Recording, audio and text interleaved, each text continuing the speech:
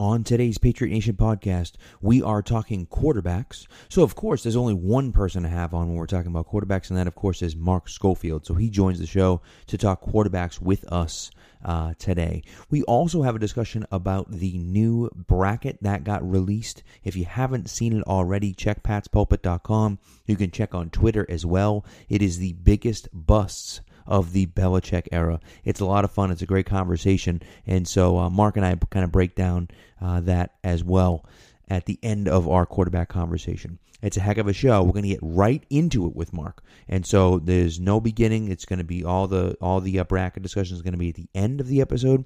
So at the beginning, we're going to get right into our interview with Mark about the quarterbacks. So it's a heck of a show. So buckle up and cue the music.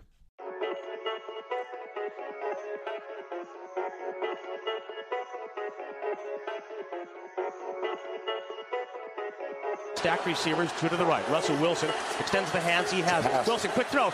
And it's intercepted! Intercepted! Malcolm Butler! Butler has it at the one!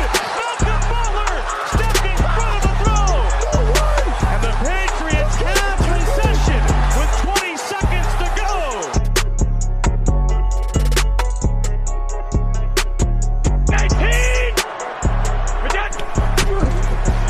Toss to White. Win the Super Bowl! Brady has his fifth! What a comeback!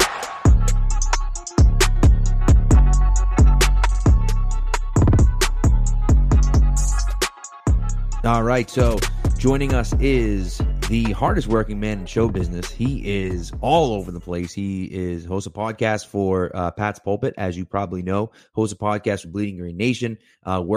Just got a job at the NFL Wire. He is Mark Schofield. We're talking quarterbacks today, and so, of course, Mark Schofield is on the show. Mark, welcome on, my friend. Pat Spags, what's going on, guys? It's great to be with you. Excited to be with you guys tonight, talk some QBs. Always a fun time to chat about the quarterback class when it's coming up.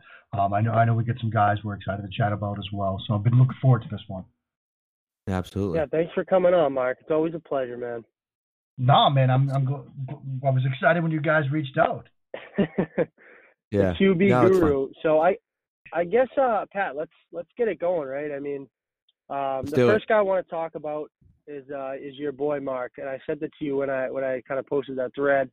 Anthony Gordon out of Washington State, 6'3", 210. Pretty interesting story. Obviously, he had 0 scholarship offers out of high school. Went to JUCO route, balled out, landed with Mike Leach at Washington State, and the rest is history. Led the nation in passing yards with 5,579, 72% completion percentage, 48 touchdowns to 16 interceptions. Just a true great arm talent. I think the best thing about him is a true gunslinger, throw with velocity and distance, and one of his best traits is the ability to throw from multiple arm slots. Mark, you probably had a great look at it at the Senior Bowl, where he hit that, I think it was like a little end zone fade, goal line fade to the corner of the end zone. He kind of threw it off his back foot from like almost like a shortstop would deep in the hole. Beautiful throw. I really like this kid, and probably a day 3 pick. I think maybe 5th or 6th round. Somewhere the Patriots could jump on him, like I said, in day 3 with one of those picks. Yeah, I mean, what's interesting, Spags, is you kind of nailed it when you mentioned the sort of the off-platform stuff, and you brought up the fact that he looked like a shortstop. What was interesting talking to him out in Indianapolis at the Combine, last week or so, Derek Clausen from Roto-World asked him about, his ability to make off-platform throws, and he went right to his baseball background. He said that, baseball was his first sport, didn't start playing football until high school. He was a middle infielder. Mark, not to cut you off, didn't he get drafted by the Mets? I believe he did get drafted. I think he did. I think he was an outfielder. And, he talked about, like, growing up, he was a middle infielder, and, you're talking about turning that double play and getting the ball out of your hand, like, as quickly as possible. Yeah, he was drafted in the 36th round by the Mets in 2015. That's incredible. So, yeah, I mean, you're talking about a guy that's obviously an athletic background, but, I think when you watch Anthony Gordon, what really sort of stands out to me is, the ability to sort of work that full field progression. And, the Mike Leach, the air raid system, it obviously, gets a lot of criticism. A lot of people think that, look, it's a simplified offense. There aren't that many plays in Mike Leach's playbook, so they're not asked to do a lot. But I think if you look back through some recent air raid quarterbacks, I mean, obviously Patrick Mahomes is the most recent example of a guy that's really blown up. But even last year with Anthony Gordon, they're asked to do a lot in these systems.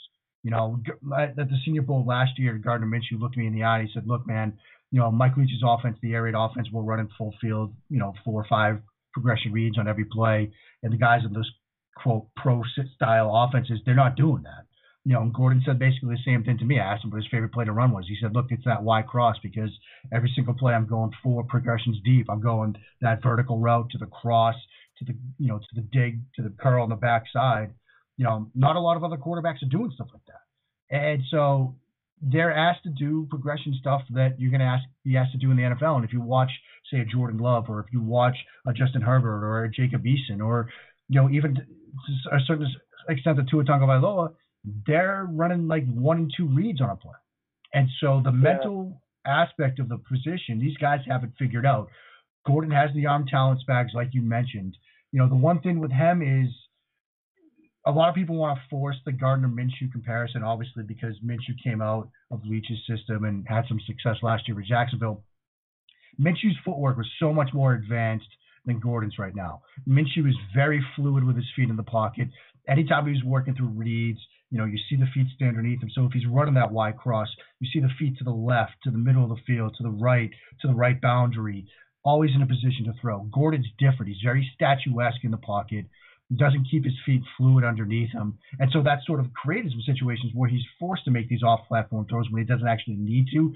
That's something he's working on with Sage Rosenfels, who's trying to get him, coached up and fix the footwork. But if he's on the board at some point in day 3, barring some sort of Brady-related disaster where they really need to get a quarterback sooner in the draft or do something crazy, I'm all for New England drafting this kid, because, I think he's somebody that has the mental part of the position.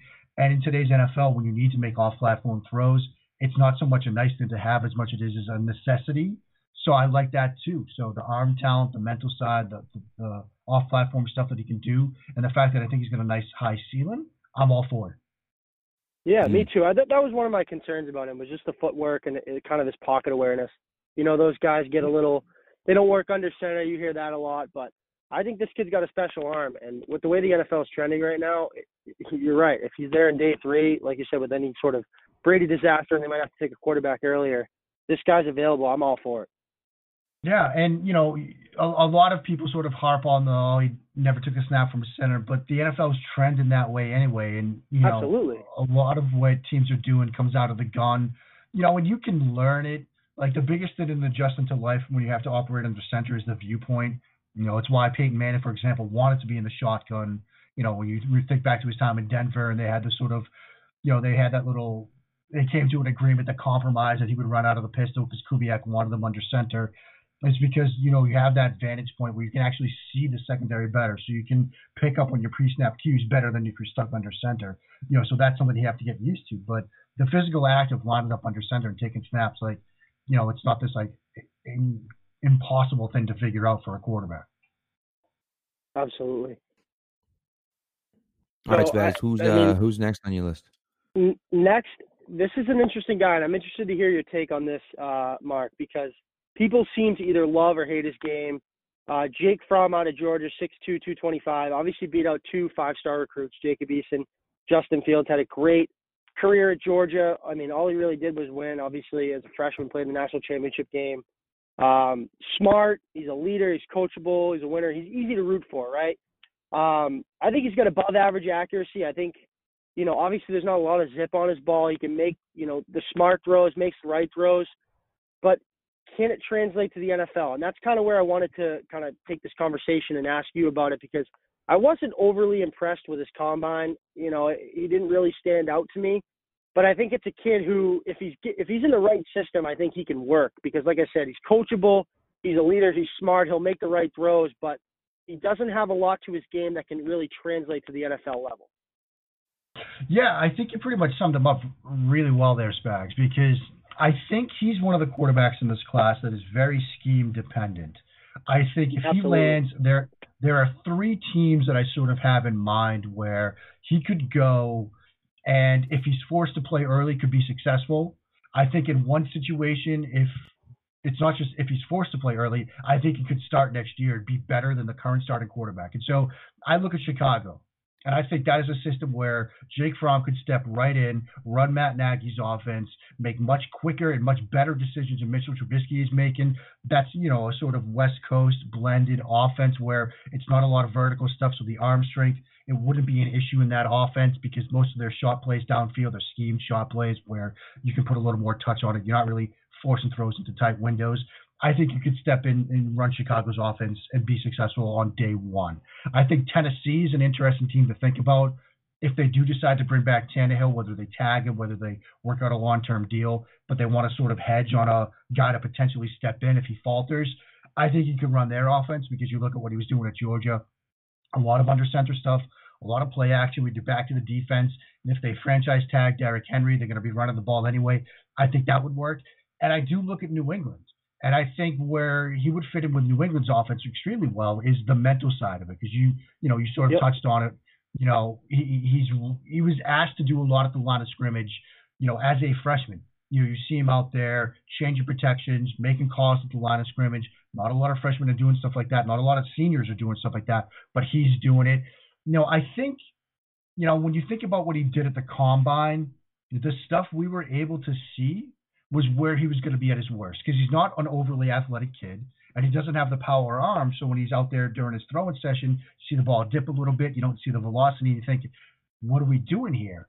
But I guarantee you guys, when he sat down in a hotel suite or in a meeting room and either got on the whiteboard or talked to coaches and scouts and general managers or whomever about what he was doing at Georgia, he crushed it. I guarantee you he was on the whiteboard drawing stuff up, like just saying, look, this is what I was asked to do. These are the 3 different ways we ran our version of, 4 verts out of 3x1 and all the different reads and stuff. I'm sure he was impressive during those parts of the combine. And so the stuff we didn't get to see, that's the stuff where he's at his best. And so I guarantee that there's at least one NFL team out there that's going to love this kid. And, he's a coachable kid, like you said. You see him down there. He's working with the guys at QB Country down in Mobile. He stopped by the Senior Bowl with Jim Nagy and went over some film with him. Nagy's been raving about him. Would have loved to have had him on the Senior Bowl, I'm sure. And so I do believe that Fromm's going to find an NFL home. And if you look at this group of quarterbacks, outside of, say, Tua, if the hip checks out, and Burrow, I'm hard-pressed to find a guy that has a nicer floor. Now, he might not have the ceiling of some of these guys, like a Jordan Love or a Justin Herbert or an Eason or some of these other guys, but he's got a better floor than them. And at worst case, he's like your long-term backup spot starter, which in today's NFL, you need a guy like that because you're a rolled ankle or a twisted knee away from having to go to that guy. And so I think the league will like him. I think at least one or more teams like him. I think he's going to go earlier than people on draft Twitter and elsewhere think he goes. And if he ends up, he's a guy that, if they don't have to go quarterback early, but he's available, I think he might be a potential upgrade on Stidham. And so if it's a situation where he slides a bit and it's like early day 3, yeah, I'm okay with that too. One quick note on Jake Fromm, for those of you Twitter people out there, at Jake Fromm, State Fromm. I mean, it's pretty good. Yeah. It's not bad. It's pretty good. That's not great, but it's pretty good. I think he's already in a commercial with them. He was doing a commercial with them at the Combine or something, which is kind of funny. Yeah. He's probably been waiting to do that, so he's been cleared to do it by the NCAA. Yeah. So I'm sure. The NC2A is going to be all over him if he does anything wrong. Yeah, no kidding, man. So the last guy I want to talk about, and you mentioned him a little bit, Justin Herbert. I know I forget who, and I apologize for that, had put out a mock draft, I think this week, and had him to the Patriots at 23. I don't think he even comes close to falling from there, just because some teams early in the draft are super QB needy, like Carolina, and you really just never know how it's going to pan out. But I really like this kid. He's got great size. He's got a pro-ready frame, operates very well pre-snap. Struggled a little bit in 2018, I think, with pressure and making the right reads, which is kind of why I think he stayed. But like I said, I think this kid's got an unbelievable arm talent. He's super long. He ran a 4.68 at the Combine, athletic guy. I think this is a guy who, like another guy, in the right scheme, in the right fit, he could be a really good. He's got a high ceiling. I think it might take him a little while to get going and get used to that pro the NFL level, but I think I'm really high on this kid. I've always liked him since Oregon, watching him his sophomore year. I'm interested to hear about what you think about Herbert. Yeah, I like Herbert too. I mean, you have to sort of start with the arm talent. I mean, the guy is a cannon. Absolutely. I mean, I think back to one of my favorite throws of, putting Burrow aside, because what he did this year was just, incredible. But one of my favorite throws from any of these prospects was a throw he had against Cal last year, where it was before halftime, and he basically threw on a switch verticals concept to the left sideline, a back shoulder, 45 yards downfield, right hash mark to left sideline, so it's longer than 45.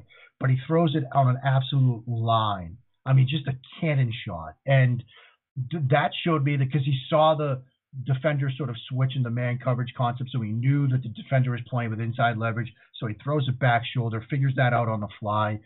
I was really impressed with a lot of the throws he made both last year and this season. I think the sort of Rorschach test game for him is that Arizona State game, a game where, Oregon had national championship hopes, and they go down to Tempe and lose to Herm Edwards. It was a huge upset, but he had a touchdown drive that he led at some point when they got down in that game, and it was like 4 plays, and he did a bunch of NFL stuff on those 4 throws. The Oregon offense, I think, made it difficult to evaluate him because there were so many, tunnel screens and smoke screens and bubbles and a lot of design throws, which is why the Senior Bowl was huge for him in 2 respects. One was he's a quiet guy. It came out of the combine that somebody gave him that book, Leadership for Introverts. People have talked about when they would go to Oregon and they would go to the locker room and everybody else is getting fired up or getting amped before a game or whatever, and he's in the corner kind of by himself. People sort of wonder about, is he going to be able to step into an NFL huddle with grown men and look them in the eye and take on that leadership role? And, he told us at Mobile, he told us at the Senior Bowl, as well as out in Indy, it's something that he's working on. So people had questions about that. And people had questions about, the offense he was running at Oregon, which is why at the Senior Bowl, you saw him take on that leadership role. He's one of those guys that, similar to Baker Mayfield a couple of years ago, even, Daniel Jones last year, that you could see guys would gravitate into. They were taking that leadership role on. And then he was running more of an NFL-style offense with Cincinnati and Zach Taylor with, some space and concepts, some stuff in the middle of the field. You saw him attack between the hash marks. It was good to see that from him. So I doubt he falls to 23. I mean, you look at, the top of this draft with obviously Cincinnati and Miami and who knows, maybe Detroit, the Chargers, the Panthers at 7. Who knows what's going on there with the moves. Raiders too. Facts. You get to that 12, 13, 14 gauntlet where you've got the Raiders, the Colts, and the Bucks. Like, I really think there's a situation where we could see all 5 of the top 5 guys off the board at 14. Now, obviously, there are free agent dominoes to fall, and Brady being the biggest one of them. So things could change. But if it is a situation where all those teams are looking at quarterback, I'd be stunned if he falls. But if all those teams either, sit pat or, sign some guys, it's theoretical he could fall to 23. And that's a situation where even if Brady's back, I'm okay with taking him at 23 because it's a situation where Brady's not going to be there that much longer if he comes back. He'd be an upgrade, I think, over Stidham, and he wouldn't have to play right away. And then the you talent have 5 years of control to pass up. You got 5 years of control. Yeah, that's a great point there too, Pat. So I would be, if he's there at 23. Yeah, I'm on board. I really like him. I think, like you said, you noted earlier, I think the biggest thing was his leadership, and you saw him answer a bunch of questions at the combine regarding that. I just think he's a quiet kid. I mean, he's an Oregon kid. He, grew up there, went to school there, but more of a lead by example type of guy. And I think that can, not everybody has to be that, rah-rah type of leader. And I think he's got the tools and a super high ceiling for somebody that, given the time and you're patient with him, I think he can be a really good player at the NFL level. Yeah, I think so too. I mean, there's a tendency to scout by helmet, and I can, I don't want to put words into people's mouths, but you can always feel that, people are looking at how Marcus Mariota was and how he was also a kind of introvert type guy, wasn't that rah-rah, fiery type, and they saw how his career sort of flamed out a little bit in Tennessee at least, and they might be thinking, oh, it's going to be another Mariota situation where he's not going to be able to step into a huddle and take command. But I think they're 2 different players. Obviously, there's 2 different skill sets. Mariota was banged up with the injury history. I don't think you're going to get that with Herbert because, like you said, NFL frame, athletic as well. moves really well. Yeah, he had some issues with pressure. You look at his PFF numbers, and they're not great when he's facing pressure, but I do think part of that was the Oregon offense itself. And so, again, if he's on the board at 23, the Patriots should be giving it serious consideration. Full disclosure, I am one of those people. I just I see, and not necessarily Marcus Mariota. I see Oregon, and it scares the crap out of me. It scares me because I get it. Joey Harrington and Marcus Mariota and Achilles Smith and all these guys that were taken high in the draft, and it scares me. And you're right, he's a different guy than that, and I think that he's a better prospect than those guys, but that scares. That just irrationally, it just scares me. Yeah, and I totally get it. I think in a sense, part of it is, if Justin Herbert was coming out when, say, Joey Harrington was coming out, I think you'd have a much tougher time. I think the evolution of the game and the concepts that people are comfortable running in the NFL have sort of trended into the direction of a guy can come out with that offensive schematic background and still be successful because so many of the concepts he's been running in college have moved their way up to the National Football League. But yeah, if this was, 15 years ago, I think it's a much different story. And, it's hard when you've got guys like Achilles Smith and got guys like Joey Harrington that certainly had promise, but they were sort of hamstrung by the fact that the coaches back then, it was the whole, square peg, round hole kind of situation where they're not going to change what they're doing for these guys. Now the league has sort of come to the point where you've got to get these rookie quarterbacks on the field. You take advantage of that rookie deal. And so if you're going to play them early, let them run the stuff they're comfortable with until they're ready to do other stuff. Yeah, no, exactly. It's a good point. So, all right, so Spags, we did it a little differently. Spags had to run, so it's just me and Mark now. So I'm going to go over my three guys, and we'll talk about those three guys. So my first one is James Morgan. He is from Florida International, 6'4", 215, developmental guy, 100% absolutely developmental guy. Doesn't have a great arm, but what he does have is great pocket awareness. Right? He's not a great athlete, but he's shifty in the pocket. Sounds a lot like a guy that I know who doesn't have great arm strength, but has, pretty good accuracy, short to mid, makes pretty good decisions, can see the whole field, isn't a super athlete, but is great moving around in the pocket and avoiding pressure. Will absolutely take a shot right to the face to get the right throw out. And so, I like him. He's, as I said, late round guy to possibly even an undrafted guy. But I think that, developmental, the Patriots going developmental side, I think he's an interesting prospect. Oh, certainly. And, I think one of the things that sort of stands out about him when you watch him on film, and, I did a piece, before the combine, talking about all these other quarterbacks, all 17 of them, the most important place in Indianapolis for each of them. For him, as much as I'm not like a whole ball velocity guy, I think the radar gun was kind of important because I have a feeling when that number comes out, he's going to post a pretty impressive number on the board because you do see the ball sort of pop out of his hand at times.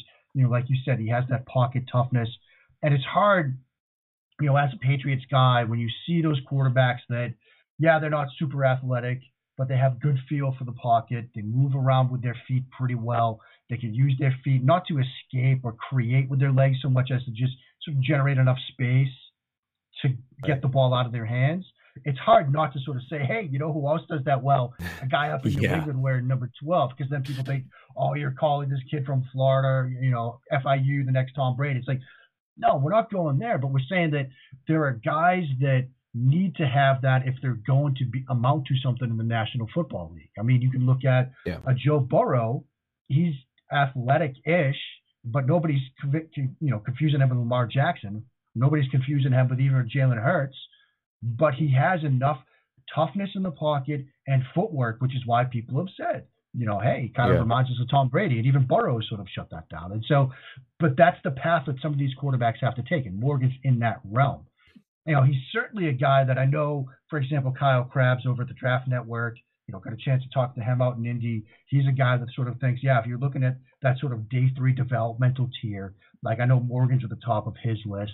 He has the arm talent, has the pocket toughness, has some things that he needs to clean up mechanically, I think, but it's not a fatal flaw. It's sort of, what he does with his upper body, nothing sort of fatal about his throwing motion or anything like that. And so, a lot of this, Pat, it's so interesting when we're trying to do these shows right now about the Patriots and, whether it's the quarterback situation or even just the draft. Right. We're all sort of in limbo because we're waiting on the Tom Brady domino. But so if I sound like a broken record, I do apologize. But it is what it is. It is what it is. If 12 is back, then sure, yeah. Sometime in the 6th round or the 5th round, draft this kid. I think this kid certainly has potential, and who knows what he can, what he can develop into. I think he's got the potential to develop nicely. So, yeah, if 12 is back, certainly. If 12 is not, well, then we've got bigger fish to fry. Yes, exactly. So, good point. So, all right. So, the second guy is Jacob Eason from Washington, 6'6", 225. Just the elephant in the room. His father is Tony Eason, but it's not that Tony Eason. Okay, right. Don't worry. It's not that Tony Eason. So we don't have to worry about bad history there or bad juju. But we might have to worry, Pat. We might have to worry about bad juju because his dad was a wide receiver at Notre Dame until he tore up his knee. So maybe there's a little bad juju there. Okay. All right. Yeah, something to file away. No Patriots related. No, he's not juju. Tony Eason, letting us all down at Super Bowl 20 when right. Little 10-year-old Mark is in front of the TV crying his eyes out. But so Eason has an absolute howitzer. He has a cannon for an arm, and that's his best trait, I think. Now the problem with that is that he, as guys with an arm like that sometimes tend to do, is that he trusts it too much sometimes. So he tries to fit balls into places that he probably shouldn't fit balls into. And sometimes he's successful and sometimes he isn't because he isn't sometimes. And so, that's the way it works. I think sometimes his footwork and mechanics take a hit because he doesn't need to think about it as much because he has the strong arm. He is, I think, kind of above the curve when it comes to play action. And one thing that I noticed about him is that I feel like he's good at throwing to a spot as opposed to throwing to a guy, which is something that Brady excels at. And the Patriots offense is predicated on, hitting a spot and not necessarily hitting a guy. And I think that he's pretty good at that. And so, now I don't know where he's going to be available. I don't know if I'm comfortable with him at 23, but I don't know if you can really wait much longer to take him if you're interested in this guy. And so, definitely an interesting prospect, but I'm not sure if he's going to fit into where the Patriots want to take a guy. Yeah, I mean, I think what's interesting about Eason is you see the massive arm, and like you said, just an absolute cannon. And people automatically think Bruce Arians, right? They think, Tampa Bay at 14. Right. If they move on from Jameis Winston, that's an ideal situation. Maybe they sign a Phillip Rivers as a sort of a bridge to Eason.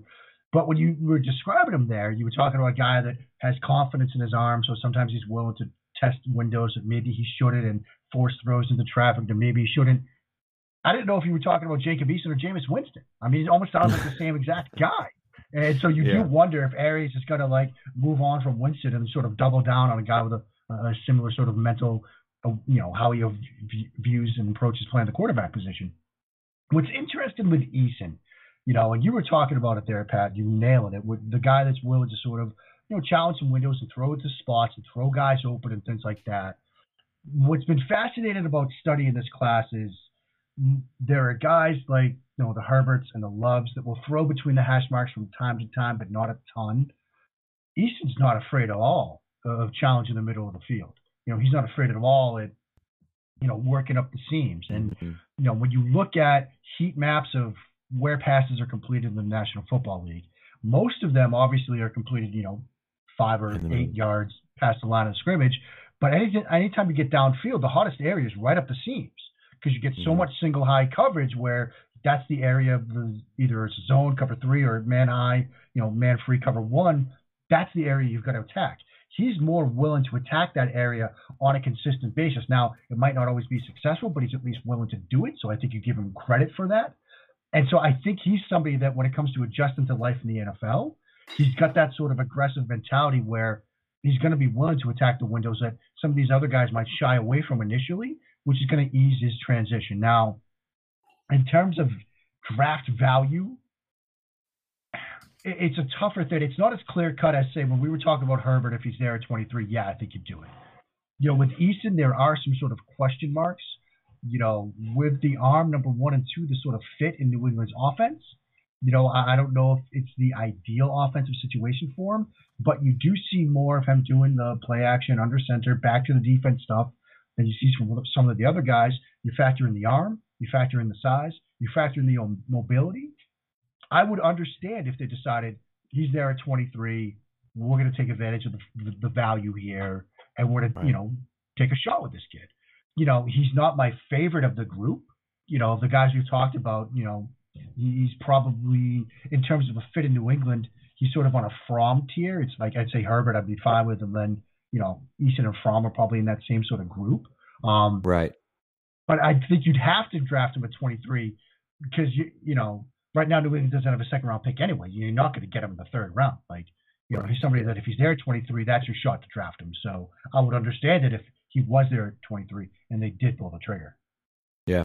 No, it's true. So I like, it's interesting because I'm kind of in that same boat. Like, I just don't know if I want him. But in the third round, sure. But at 23 as the next guy, I don't know how much I love that. But, you're not going to get him in the third round. So then it's like, well, then do you go up and take him at 23? So I think it's interesting to say the least. So we'll see what happens. But that arm is it's nice. So, Yeah, it's a cannon. It's an absolute cannon. His throwing session in Indy, it got off to a rocky start. But, man, once they started the deeper stuff downfield, it was like, all right, this could work in the National Football League. And I can't believe, unless I missed it, I can't believe they didn't have a camera on Bruce Arians during that. So, all right. So last guy is probably my favorite guy. It's tough. So it's Jalen Hurts from Ohio State, 6'1", 215. I just freaking love this guy, man. I just love him. And part of the love for me comes from Alabama and comes from the fact that, he gets replaced by Tua and they win the national championship. And instead of being bitter about it and instead of being, worried that he lost a starting job to a freshman, he is, his biggest supporter and is in the room and mentoring him as much as he possibly can. And then, of course, he transfers to Ohio State and does great at Ohio State this year. And, and look, I think for the Patriots, as far as a system fit is concerned, I don't know if he's that good of a fit. I don't know how good his quick decision making is. I don't know how great his accuracy is. But he's got great athleticism. I think he ran. What did he run? Like a 4.6 or something like that at the combine. I think it was so he's got 4.5, 6 or something. Yeah. Yeah, so he's definitely got some speed. I think it was, I pulled it up earlier, 4.59. So yeah, so he's got 4.59, a 10-foot broad jump, 10.5-foot broad jump. So 35-inch vert. He's got great athleticism. He's not Lamar Jackson athleticism, but he's got great athleticism. And again, the intangibles for me are off the charts. That's the type of guy I want as my quarterback, who obviously wants to start and will start if, will leave if he has to start. But in the meantime, and I think it goes back to me with Bledsoe and, in 2001, and I look back at, at what happened in that situation. Bledsoe was just on the 10-year contract and was the guy. And then he could have tanked that whole season. He could have, because he came back healthy and wanted to play.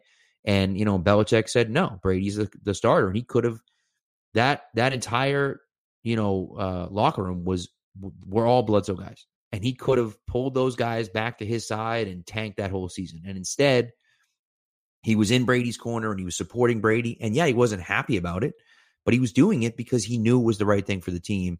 And, while privately, I'm sure it was incredibly difficult. Publicly, he was, supporting him in the locker room and talking well about Brady and, and mentoring as much as he could. And so that's what I love about Jalen Hurts. And again, I don't know system-wise if he's quarterback-wise, if he could actually fit here.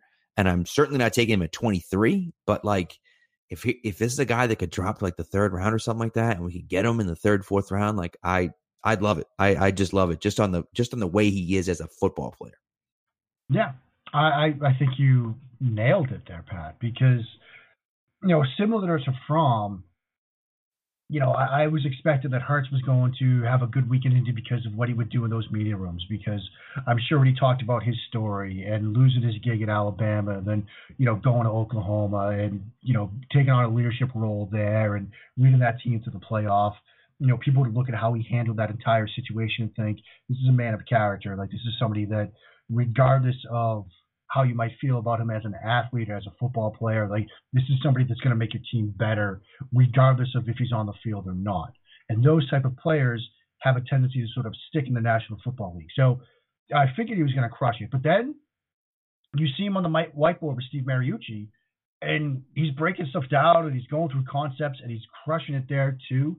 And then you see his throwing session. And one of the huge question marks I had with him when I was studying him on film, both while he was at Alabama and then, this past season was, the long loop and throw in motion. It's an elongated delivery. You're getting the Sam Darnold vibes. He's got it cleaned up. It's a much tighter delivery. He's making throws on time and in rhythm. He had an out route along the left sideline to Isaiah Hodgins, for example, and, just drilled it in there, and he looked perfect doing it. And he had a really good combine. And, he's somebody now that you're hearing some sort of early day 2 buzz on. I still think that he probably slips later into day 2. But I think that as a quarterback with the ceiling that he has, as, a football player with the leadership that he brings to the table, I would love to see him in New England. Now, you mentioned the fit, and I do think it's a bit tougher, the fit, the transition that he would have into New England's offense, because when you watched him, even this past season in Oklahoma, there were too many times when his first instinct was, in terms of a plan B, I'm just going to pull the ball down and sort of create, whether through a scramble drill situation or run for the first down with my legs, because he is an athletic guy, although I was glad you said he's not like Lamar Jackson. They're two different quarterbacks here. But that's tended to be his plan B rather than I'm going to come off this first read or the second read and work through the rest of my progressions. And, the Lincoln Riley air raid offense, there are still progressions that he's able to work through, but he wasn't doing that consistently. And so that's an area I think he could work and develop. And so there would be a steeper curve than, like, say, some other offenses where I think he could step in and play early on. But again, not to harp on it, but if 12 is back, there's a window to develop a guy. And I would be completely on board with drafting this kid. And I think that, he's shown the coachability, right? With the way he's already improved his mechanics. And there's obviously the video of him after I forget who they played. They had won. The game is over. He's still in the uniform, just with the shoulder pads off. And he's in the weight room. He's doing power cleans, like, after a game. Like, that tells you something about how driven he is. And as Patriots fans, like, we've seen over the past 20 years what it takes to be great in the National Football League. You've seen Tom Brady do similar crazy things. And so, sometimes you need to have that little – we were talking about this, a group of us were out to dinner in Indianapolis talking about, what it takes to play quarterback in the National Football League. And the general agreement was you have to be a bit insane. You have to be, like, maniacal to the point where it's not that you like winning, it's that you hate losing. Winning, whatever, you brush it off. But if you lose, it eats at you. It gnaws at you. It is the one thing that, and people were talking about, again, people that cover different teams, people that were fans of different teams were just saying that's the greatness about Brady is that, winning's fun. He thinks it's great, whatever. But losing bothers him so much. It just destroys him. And he hates losing so much. And you could feel that same sort of thing in Jalen Hurts. Like when they were at Alabama, he just wanted the team to win. And so a player like that with the growth potential he has, I think he's trending upward. I understand it. But if they could find a way to get him onto New England's roster, I'm all for that too. Yeah. No, it's good. And so, again, like I said, I love him. I'm on the bandwagon for sure. I think, by the way, I said Ohio State earlier. Clearly, he went to Oklahoma from Alabama, but I think I said Ohio State earlier. So for anyone that heard that and was like, "Wait a second," it's a transfer market that like blows. It confuses us all. Yeah. So anyways, but yeah, it's going to be interesting, and this is really a situation where there's a lot of good young quarterbacks coming out.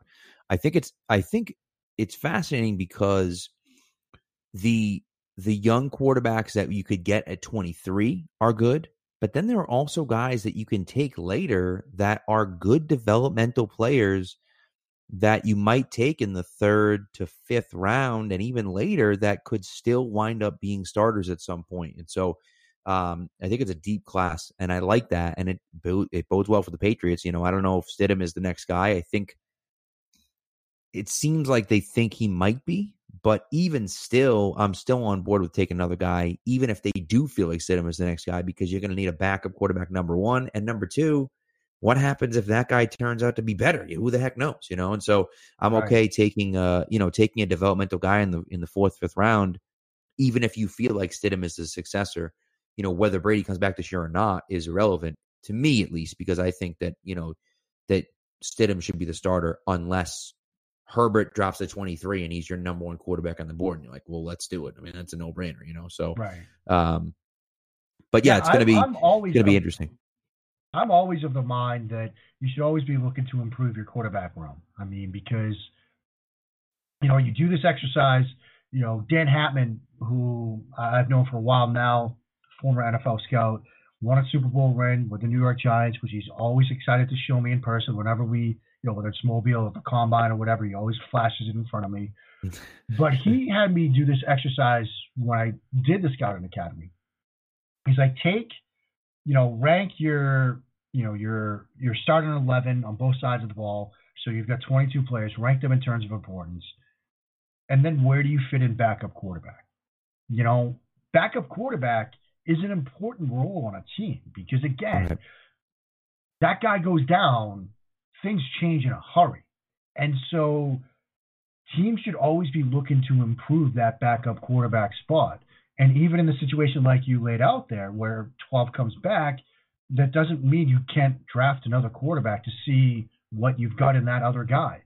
Because we've all heard good things about Jarrett Stidham now. Who knows? I mean, development's not linear. Maybe he has a down year or two. Maybe it doesn't come together for him the way we're hoping. Then what? So, I mean, there's nothing wrong with drafting another quarterback, even if it turns out the guy ends up just being a camp arm for you and he's a casualty at cut time. When you're talking about the 4th and 5th round or so, what's the hit rate on those picks anyway?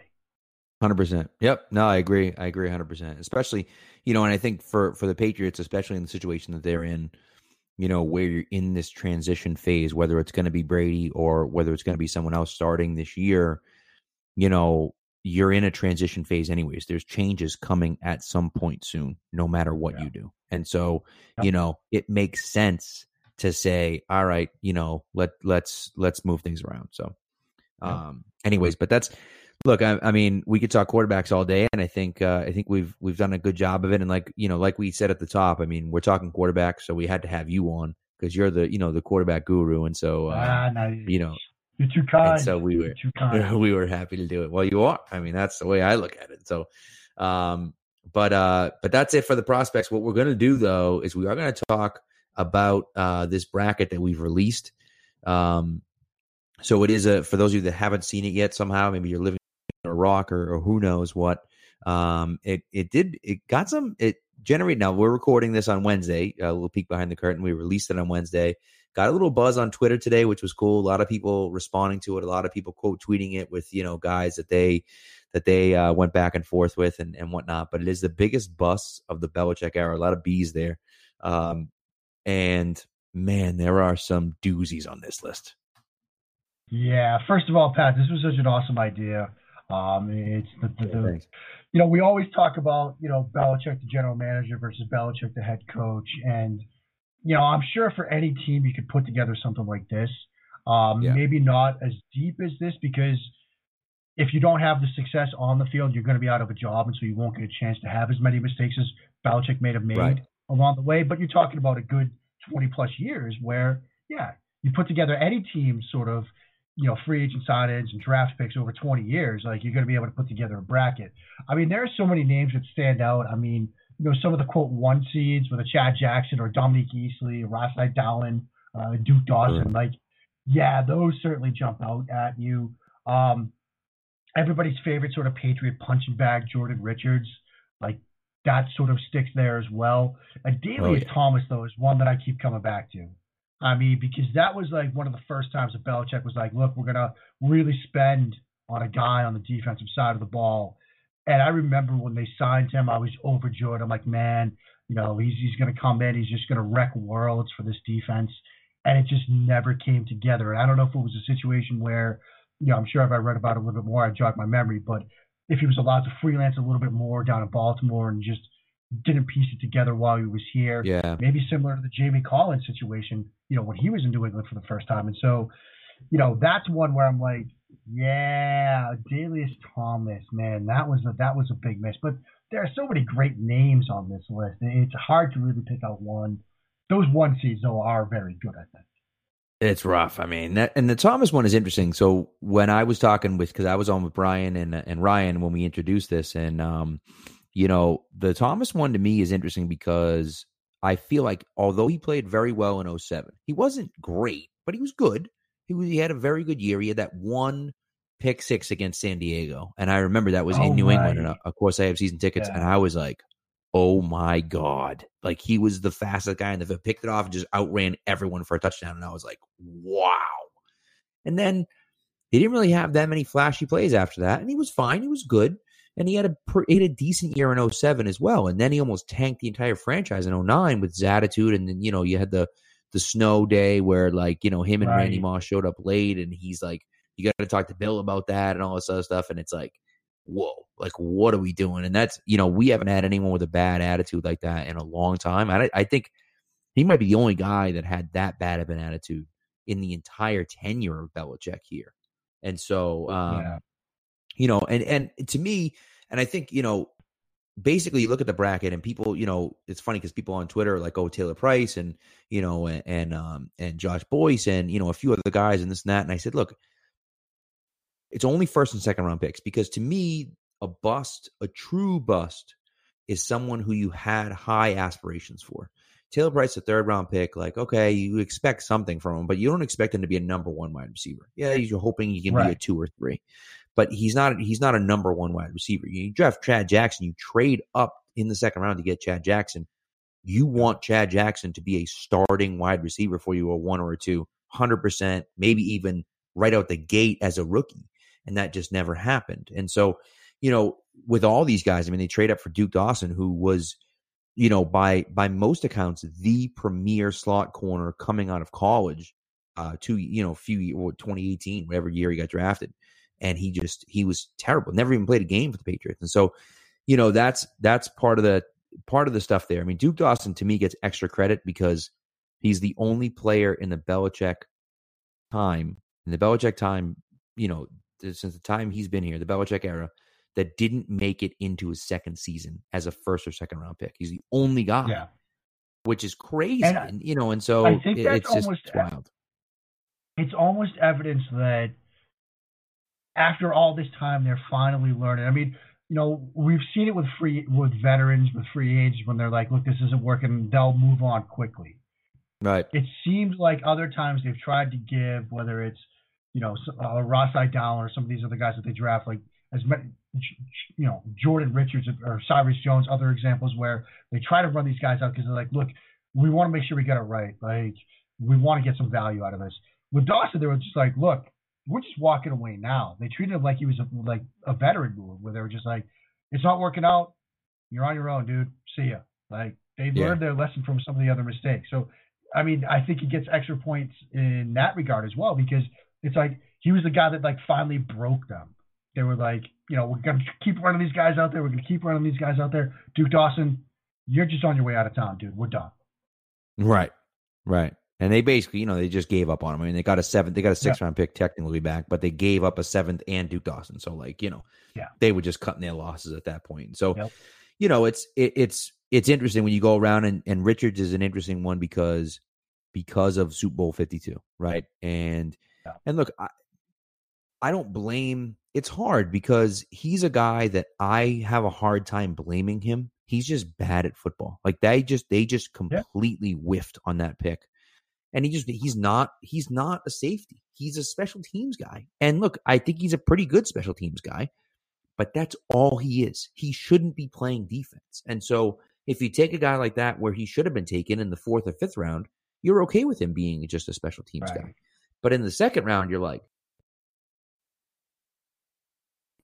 up here, right? And he looked horrendous and he got burned all the field. And you're just like, my God, the bad memories that come up with some of these guys. And, and you can start tracing things back. And it's funny because I look back to like, the situation the Red Sox are in right now, right? I think the Red Sox are in the situation they're in right now because they didn't sign John Lester. If they signed John Lester all those years ago, they don't have to overextend for David Price, and they don't have to go out and sign, Chris Sale, or maybe Chris Sale's then their only big name free agent guy. And so then, maybe they can keep Mookie Betts on because they have Lester at a discounted rate and his contract, so it's like this whole thing where this whole domino effect happens because they miss on that one guy, they blow that one move. And then it's like, you can look at some of these same things with the Patriots. So it's like Chad Jackson. They draft him in 2006. He's so terrible that they have to revamp the entire offense. They bring in Moss. They bring in Welker. They bring in all these other guys because Chad Jackson stunk so much that they just couldn't do anything with it. Now, of course, that turned out pretty good for the Patriots. Obviously, they ended up losing, but turned out pretty good for the Patriots, But then you look at guys like a Douglas Thomas, and it almost like scares them away from going out. And I mean, they didn't spend big in free agency again until Stephon Gilmore a few years ago. And so that's, and now you're looking at it saying, okay, are they shying away from doing those different things? And so, it's interesting how some of that trickle down effect happens. I mean, AB is a perfect example of that. Like AB is a guy that, what is their team like this year if Antonio Brown doesn't lose his mind? I mean, do they make it to the Super Bowl? Maybe not, but do they make it to the AFC Championship game? Probably. They probably get a bye. I mean, right. Yeah, I mean, that's the sort of what if about this season. And, when people talk about, getting Tom Brady weapons and getting them some help, I mean, I certainly do agree that they still need to do that, but they did it last year. I mean, you look at, you had Josh Gordon, you were hoping that he could put it all together. You go out and you get Antonio Brown. I mean, yeah, they sort of whiffed on the tight end part, but I remember that opening night game where they're, handing a 30 burger on Pittsburgh in the first half, and Al Michaels and Chris Collinsworth are sitting there saying, and they're going to get Antonio Brown back in a week. You're thinking, look, this offense is going to be out of this world. Now, obviously, we saw what happened. AB loses his mind. Gordon, he's not with the team anymore. And the tight end position doesn't come together, and suddenly it's like you double team Julian Edelman, you put a cornerback on James White, and where's Tom Brady going to go with the football? And so you're throwing at Jacoby Myers, who's a former quarterback, undrafted rookie free agent. N'Keal Harry's getting banished from the Tom Brady circle of trust because he doesn't fight for the ball on a slant route. It just turned bad fast. But you think back to how that season started, it's like, man, this offense is going to be. I was going on shows and people were saying, is this going to be like 2007 all over again? People around the country are asking me like, is this going to be a 16-0 team? And I'm trying to pump the brakes there. But that's where we were back in September and October. Oh yeah, for sure. Crazy. So it is crazy to think where we are now, So, but I will say one of my favorite things about doing this bust bracket, and I think for me, look, people can talk about the winner all they want and the worst bust, and whether it's Chad Jackson or Duke Dawson or Razai Dowling or Easley or Thomas or Cyrus Jones or Antonio Brown, whoever it is, or Jordan Richards. A lot of people were saying whoever it is that you think it should be. My favorite part about doing this was going back and looking at some of those lesser known guys, right? Some of the guys that you don't think about, like Tavon Wilsons and the Doug Gabriels and the Ron Brace, rest in peace, and the Deltha O'Neills and the Sean Springs and the Bethel Johnson and, Mike Gillislee and Adrian Clem and Terrence Wheatley and those guys where you're like, whoa. And one of the guys, and I mentioned him the other night, is Jonathan Fanene. And that one's so interesting because, they give him a fairly big contract, 3 years, $12 million. And then, it turns out he was lying to the Patriots about how he takes care of himself because he had arthritis in his knees and couldn't function without the use of prescription painkillers. And they end up suing to, they cut him and they end up suing to get their bonus back and everything. It's like a whole thing. And it was just It's crazy. And you don't like a lot of people don't even remember that. And so yeah, that stuff that was fun for me to kind of go back and look, Scott Chandler and Darius Butler. And it's like, oh my God, like the list goes on and on. And it's weird. Like so many of these names where there were guys that were clearly done, like Reggie Wayne and Joey Galloway. Yeah. It's like, right. You knew they were done. You hear those stories about how Belichick would sometimes bring a veteran player in for a workout just to throw him a bone and create some buzz. And you just sort of wonder if this was a situation where they were just doing that. They were like, yeah, we'll sign him because if it doesn't work out here, maybe he'll get one more shot. But those guys clearly didn't have much left in the tank. Well, you know what's interesting, and I didn't have Wayne on the original list, and I got talked into it by, I think it was Rich. I think it was Rich that talked me into it, and I agree with him at the end because he said they gave him a $450,000 signing bonus. It's not like it's not like there was no guaranteed money. They gave him $500,000 guaranteed for him to come in. He didn't even make it out of training camp, and so that was an interesting case where I didn't include Wayne at the beginning.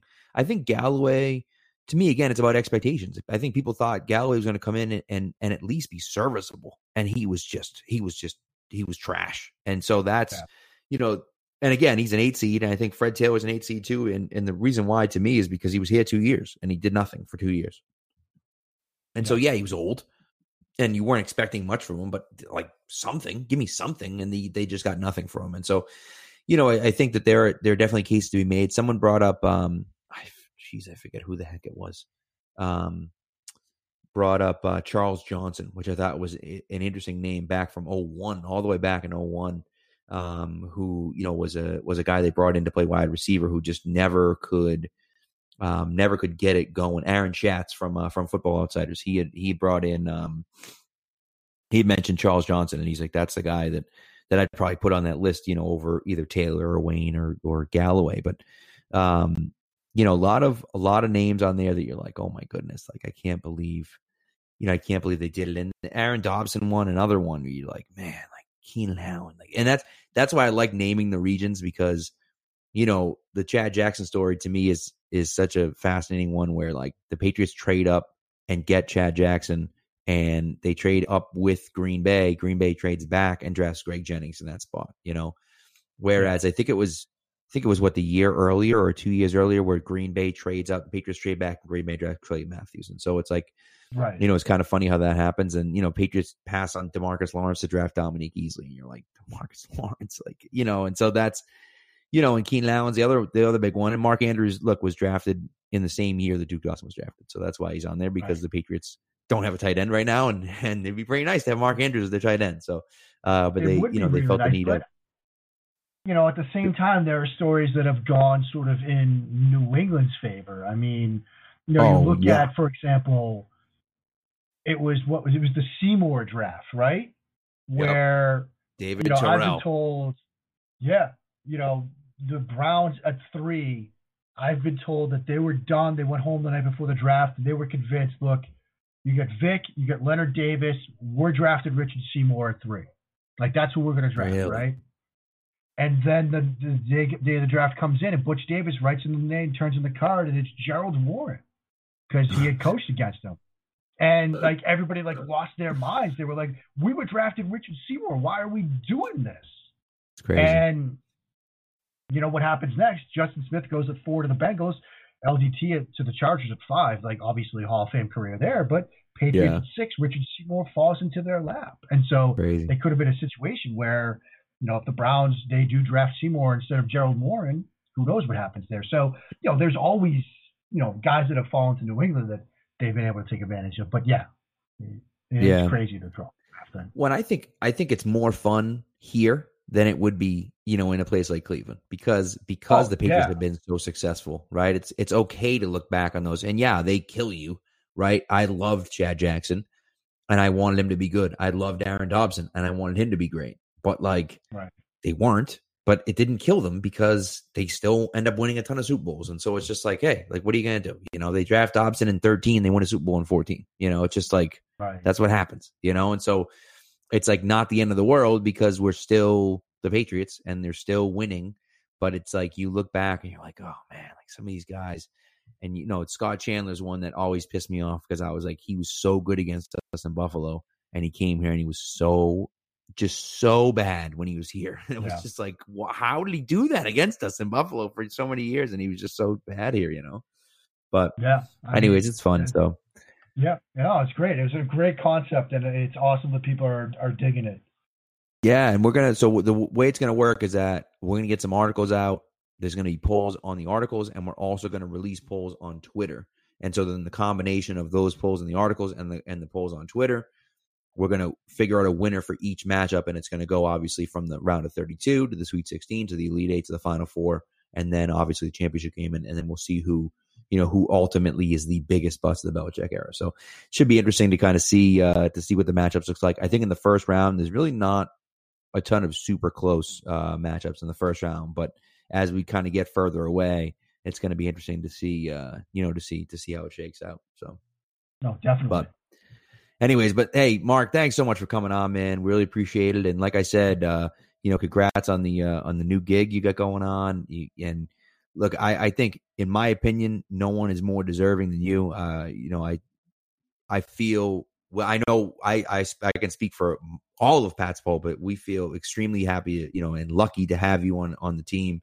You're constantly putting out great content and very knowledgeable, obviously, and also, a great guy as well. And so we always appreciate, having you on and having you on the team, Well, I'm happy to be part of the team. It's been a blast being part of the Pulp. We got such a great group of people, men and women covering this game, covering this team. It's been a joy to be a part of it. We'll keep crushing it through draft season and roll into hopefully it's a much better year than 2019 was. Yeah, let's hope so, right? And so, listen, go out and follow Mark. If you don't, Jesus Christ, if you don't follow Mark on Twitter already, like let's figure it out, okay? You get all the Toto and Scrubs content you can ask for. It's at Mark Schofield on Twitter, so make sure you're following him on Twitter if you don't already do so. And if you're subscribing to the pod, you're getting the SCO Show already. So hopefully you're doing that because you're getting the SCO Show and you're getting Patriot Nation podcast as well. So. But thank you again, Mark. We really appreciate it, and hopefully we'll talk to you again soon. Sounds great, buddy. Thanks for having me.